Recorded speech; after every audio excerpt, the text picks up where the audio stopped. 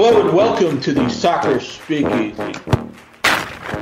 It's the first week of December, and we're coming off the conference semifinals, which were played over the weekend in various sites, including one at Mapfre Stadium, an Eastern Conference semifinal between the Columbus Crew and the Nashville Football Clubbers. That was a 2-0 extra time game. We're going to talk about that and a lot more on this playoff edition of the Speakeasy with Kyle Robertson, Jacob Myers, and me. I'm Mike Ayres. Thanks for joining us. Let's get right to anything that might be fresh or semi-fresh. I should note we're recording this on Tuesday morning. It probably won't get posted until Wednesday, full disclosure, because our engineer, the Podfather, Patrick Flaherty, is in parts unknown right now, and actually he has the day off, but I wanted to make it sound exotic. First to you, Jacob Myers, our fine Dispatch beat writer. What's going on with the team coming off this 2-0 victory over Nashville in the conference semifinal? Yeah, I reported this morning, Tuesday morning, that after results from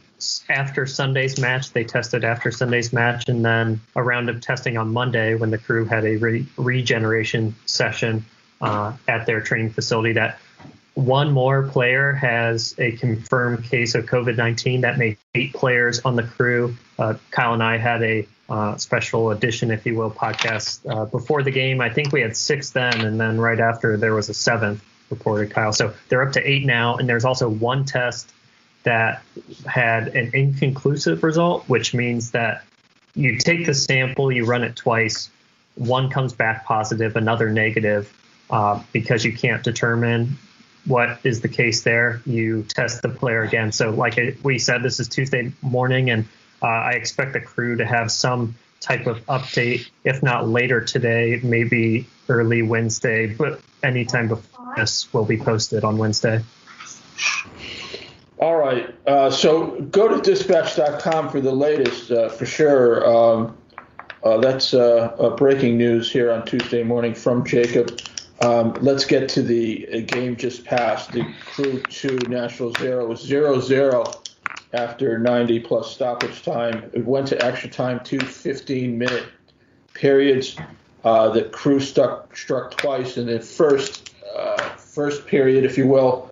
2 beautiful goals, and it was like, well, I can't say it was like they were pregnant all game and finally birthed them, because they had a tough time of it with Nashville. Kyle, let's go to you.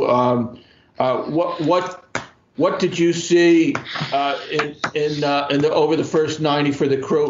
I saw them start each half on the right foot, if you will, and then almost fall prey to Nashville's pace and their system. Nashville managed to slow the game down and defend extraordinarily well. Anyway, your thoughts? Well, I think first off, I think they're extremely lucky. I think Nashville had the 2 best chances, in regulation in the first half. I mean, they could have easily been down 2-0 and not even make it to the extended time. So I think that's all. That's my first thought.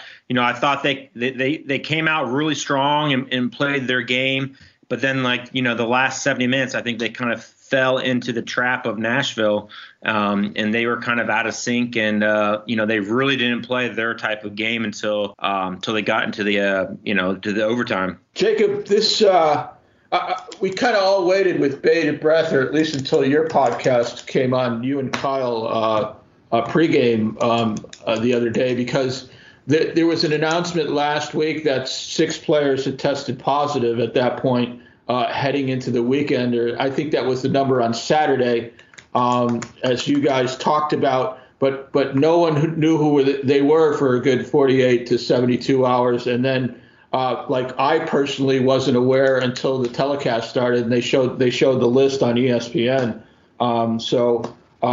Who were the players? And, one of the things I'm scratching at here is they were lucky there too. Only 2 starters were pulled out of the lineup due to COVID. How did that all go down heading into the weekend? Yeah, so just to be clear, that list said, players who are not medically cleared to play, Of course, as I was told, anyone with a brain can see that they have 7 confirmed cases and 7 players on that list. So one thing that threw people off was defender Vito Wormhor was on that list, and he's been on there all year with a season-ending injury. But the 7 players listed were starters Aloy Room, Derek Etienne Jr., and then reserve players Waylon Francis, Sebastian Berhalter, Miguel Berry, and John Kempen. And then, as we mentioned, Vito Wormhor was also on there as the 7th player. It left their spine intact, not including Room, but when you talk about, the strength down the middle with Nagbe as the holding and Zelarayan as the attacking and Zardes up top. And although they lost ATN, Luis Diaz stepped in on that wing and played a terrific game, as did Pedro Santos. So the iron of the crew more or less remained intact, and that did prove to be the difference between these two teams ultimately. Yeah, and I think, of course, the number one thing here is, right, we want these players to be healthy and not have symptoms and all that.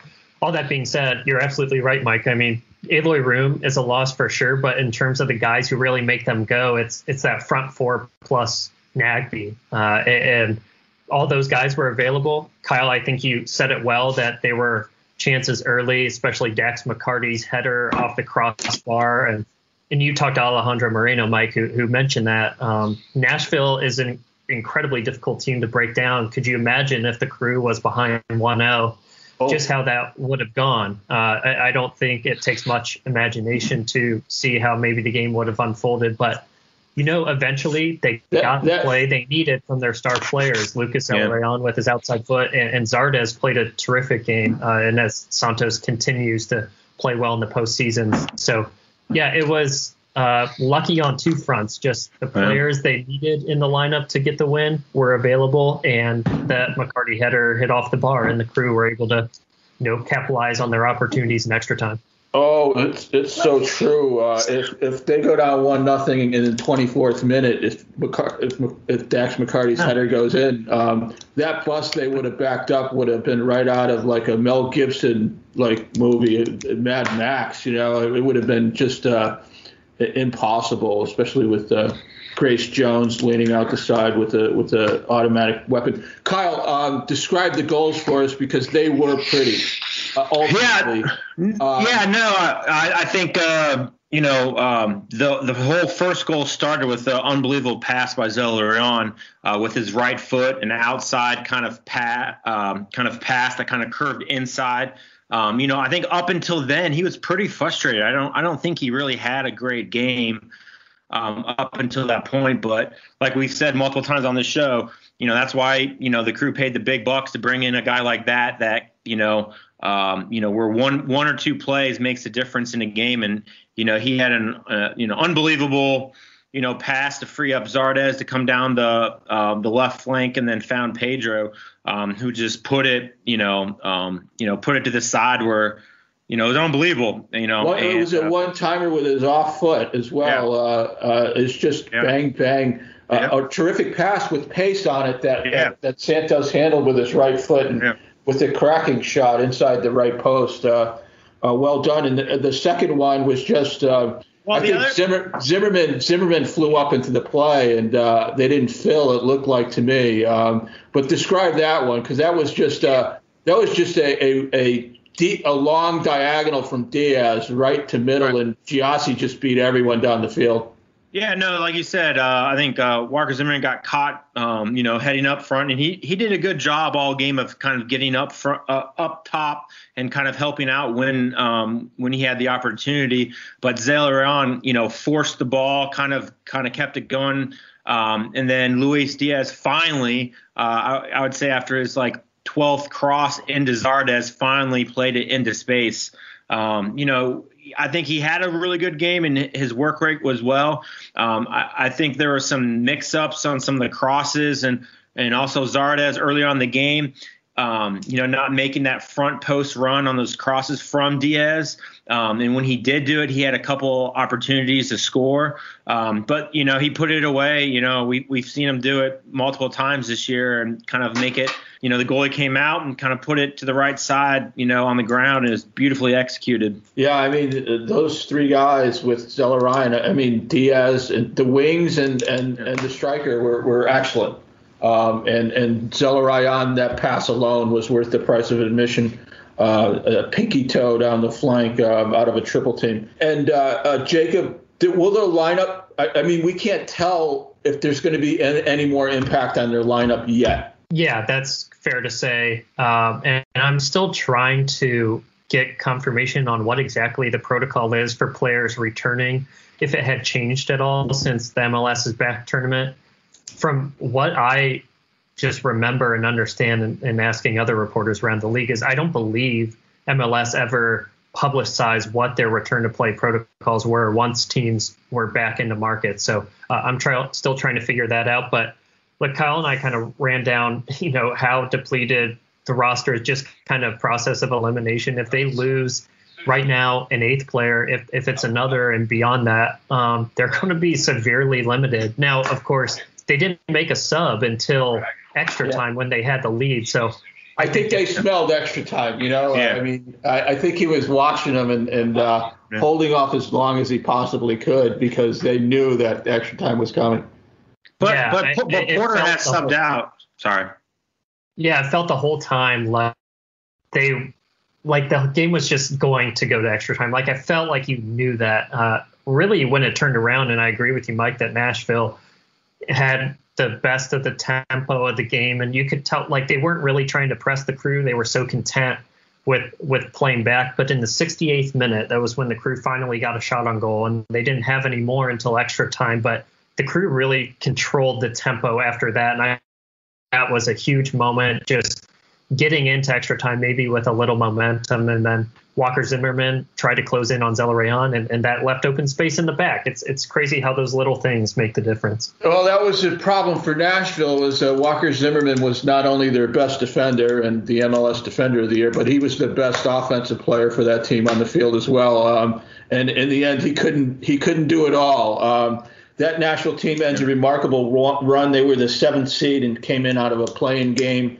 And I think another factor, too, for them was not only the talent differential, but the fact that they were playing their 3rd game in 10 days, and they were looking at extra time. And I thought when Santos scored, that's when they were like, oh, geez, okay, we're tired now. Oh, God, we can't do this anymore. It's like but an extraordinary run for Nashville. Good on them, and that's a formidable defense.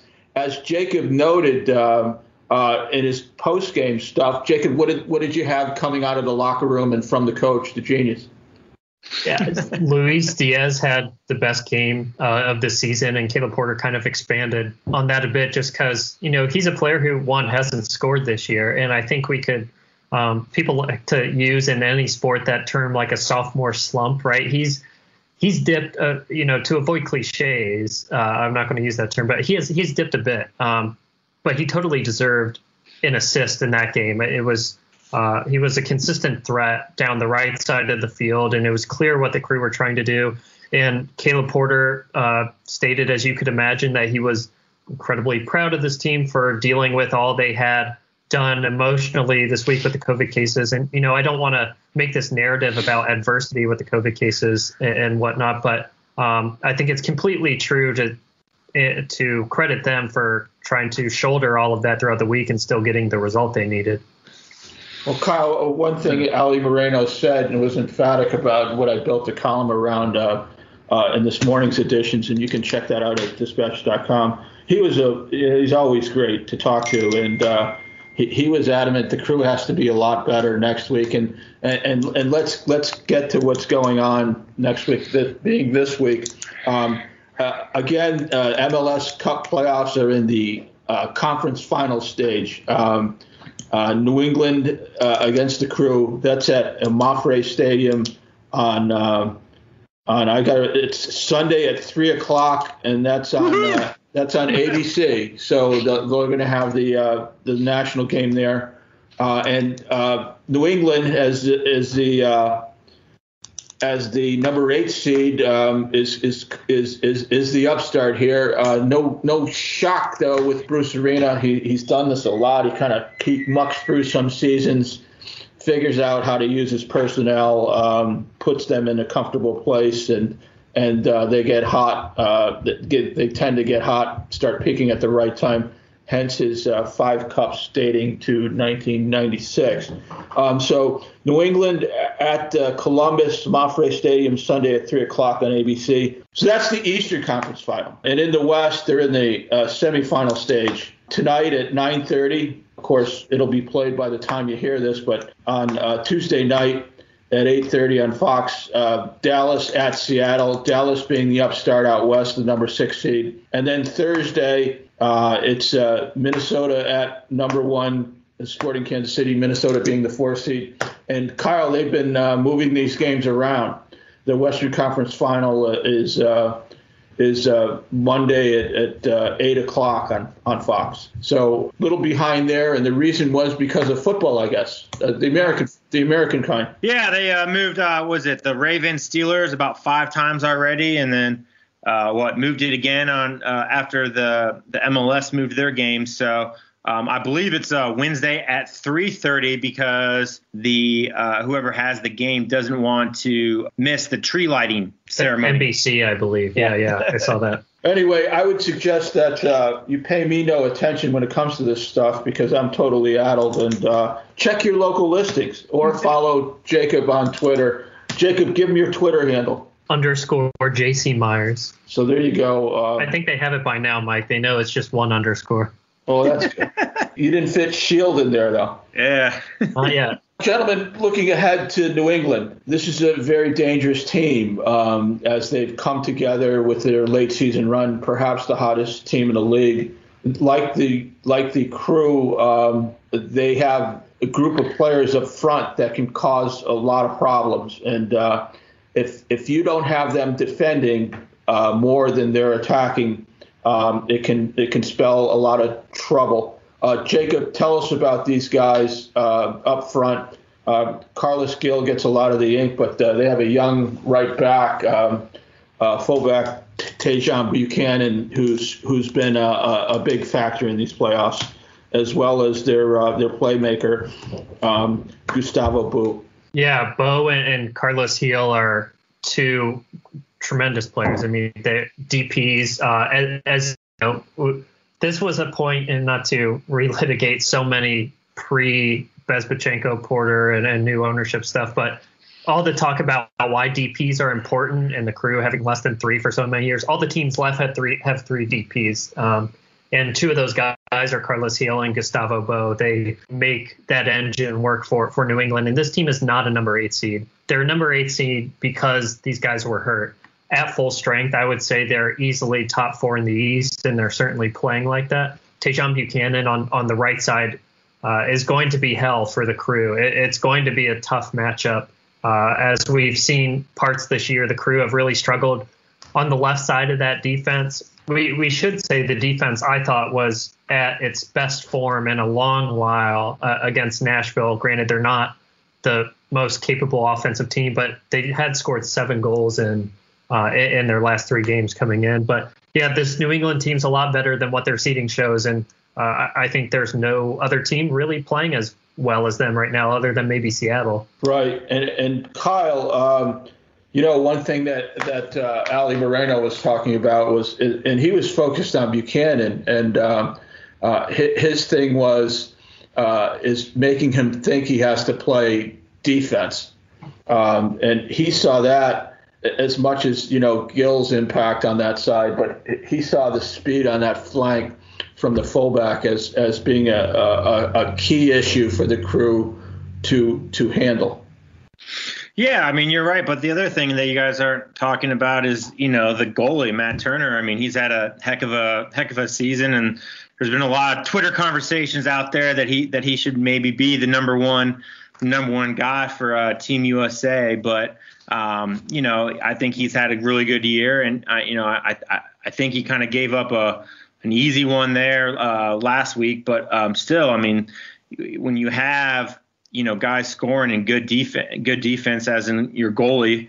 I mean, they're going to be hard to stop. So, but yeah, just pay attention to the, to the Revolution's, goalie. And then also, there's a stat I saw earlier from Mr. Steve Sirk, right? Is it Sirk? Yep. He says the Crew is 0-2 versus Bruce and 0-3 versus the Revolution. So all time they're 0-5 against Bruce and or the Revolution in the playoffs. So they got some dragons to slay. Well, those meetings with Bruce Arena were way back in the early days when he was at DC. But yeah, those are Eastern Conference. But those are Eastern Conference finals. I mean, those right. 97, 98 teams, and then I think the Revolution was 2002 Eastern Conference finals. So they played for the hardware against the Revolution and against DC. So.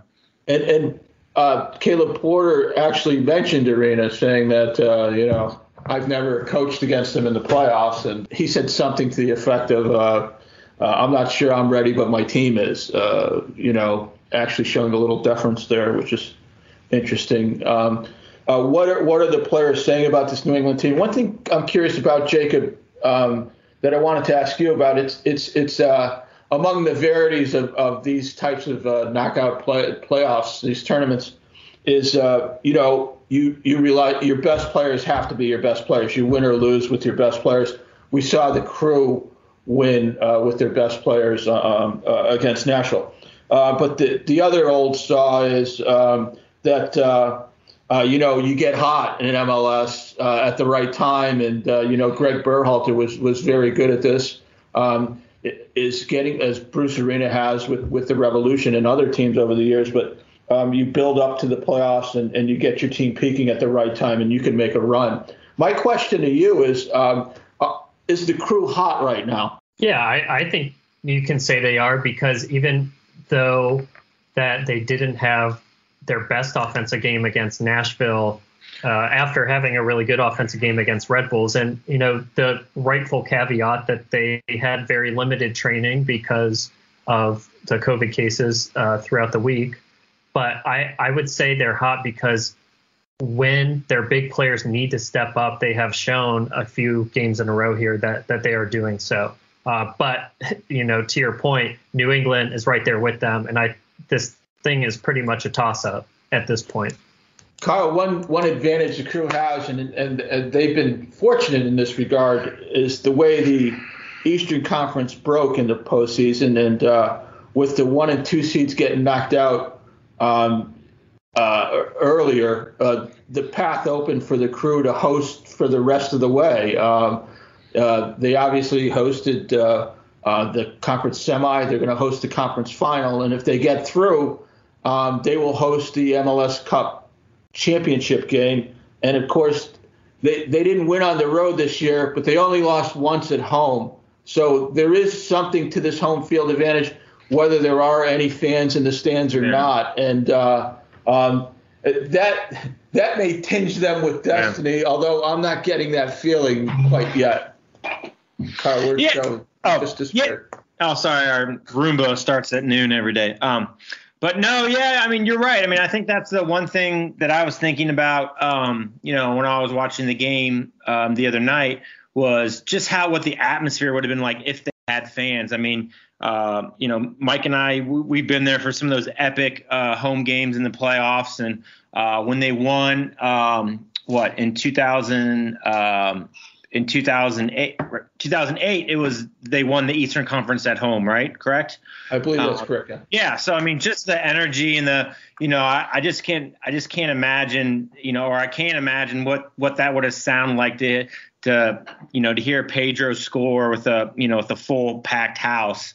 So yeah, I mean, it's, we've talked about it many times. They play really, really well at home, and they're lucky, and I think they need to kind of keep it up. But like you said, they're going up against, the hottest team that's left, I think. So it's going to be a great battle, and I think that if the fans were there, they would give them maybe that little extra kind of momentum or energy they might need in a game like this. Well, it's clear they do have that there is a home field advantage, whether or not anyone's in there. I mean, they just what was it, Montreal, the only loss at home this year? They just don't. They've been they've had an advantage. Jacob, what's up with the fans? When did the call come to not allow the token 1,500 and just allow friends and family?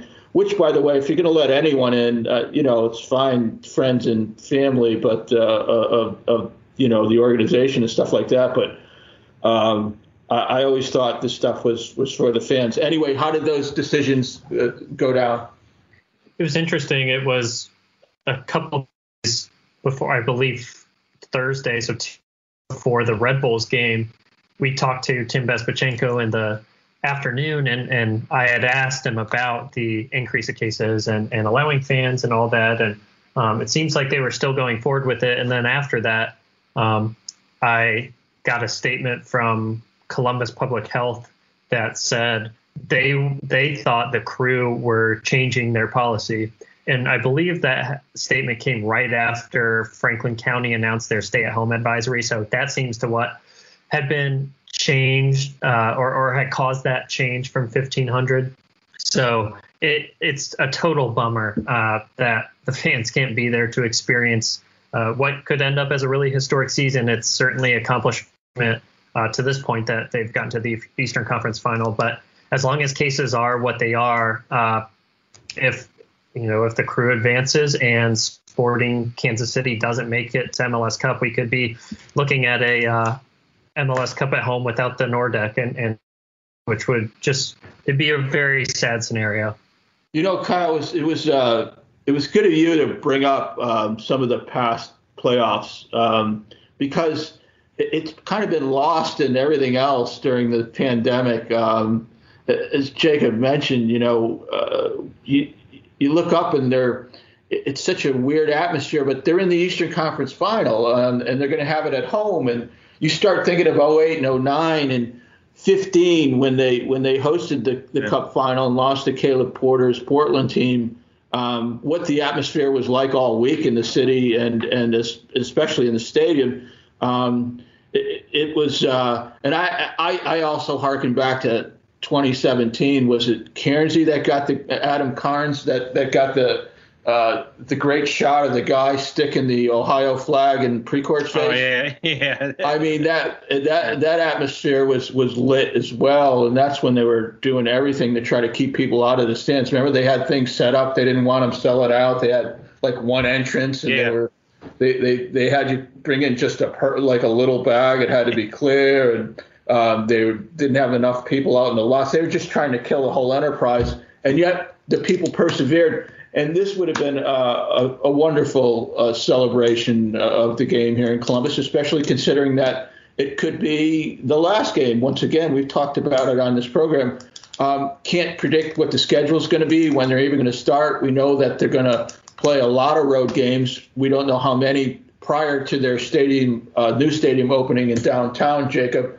But this is it. This could be – wouldn't it be As a Columbus guy, I think it'd be, and knowing what that stadium meant to the league and to professional soccer, it would be cool to have the last two games in MAPFRE Stadium be the conference final and the final. Because it's electric. Absolutely, and they are aiming to have some games at MAPFRE next year before the opening of the stadium. Maybe at minimum it seems 4, but. That like who knows what that might look like based on virus, vaccine, and when the season might start and all that. Kyle, one or two or three more tailgates are needed before they move out of that place. I'm just saying if they make the finals and they're hosting MLS Cup, I mean, you might see fans try to tailgate somewhere or. I don't know. It's going to be crazy. But I will say, though, I mean, I've been lucky enough to, being a photographer, I've pretty much been at all the different sporting events around Columbus, so far, Ohio State football, basketball. And it's just there's just everything is just weird. It doesn't feel like a real game.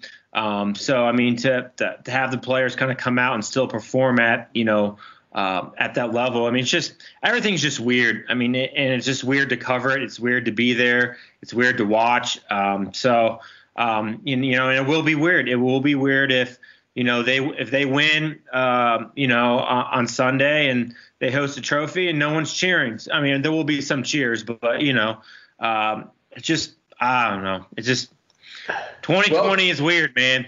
Yeah, they're still coming over toward the Nordeck, even though it's empty for wise men at the end, which I think is a good touch. Yeah. Well, there's Seattle and Kansas City lurking in the West, not to mention Dallas and Minnesota, and not to mention New England. But in the East, they should be the favorites. If they feel that if they embrace that stature, which they've earned,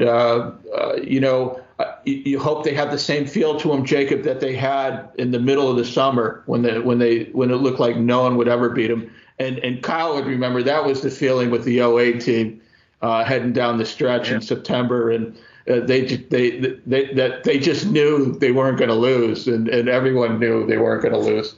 Jacob, how is their state of mind? Did Nashville dent it at all? Are they rising to this, embracing this favorite role that they now have in the East? Yeah, I think they're pretty even keel. I mean, just look at kind of some of their players like Jussi Zardes and Darlington Nagbe. It's tough to get a ton of emotion out of them publicly because, I mean, they're just guys that go into any game thinking that they can get the job done. I think regardless of who they were playing, they would be pretty confident. I look at the teams like, Toronto would be the one I think we all kind of circled like, oh, I don't know if they'll get by that one. But, Philly, they beat twice. And Orlando, they played one of their worst games. But, getting all these guys back healthy toward the end of the year, like we've talked about so many times, I think they have every right and reason to be confident heading into this match. I don't think they're looking at New England as the 8 seed that's pulled off a couple upsets. More so against a team that is incredibly hot and one of the best in the East. Yeah, well, the Crew is home for as long as they want to be. And unless you gentlemen have anything to add, we should probably wrap this up because we're going off on weird tangents now. Unless Sporting Kansas City advances MLS Cup, it'll be in Kansas City because of points per game. But yeah, like there are a lot of scenarios here where the Crew could be hosting MLS Cup. Right. That's a good catch there, Jacob. Thank you very much. So it's not points, it's points per game. And geez, I bollocksed a lot of stuff. I'll have to polish up for our next podcast. One other thing I'll just bring up is, with another positive case, and those listening, check dispatch.com for more updates. There could be more after it's about noon now on Tuesday.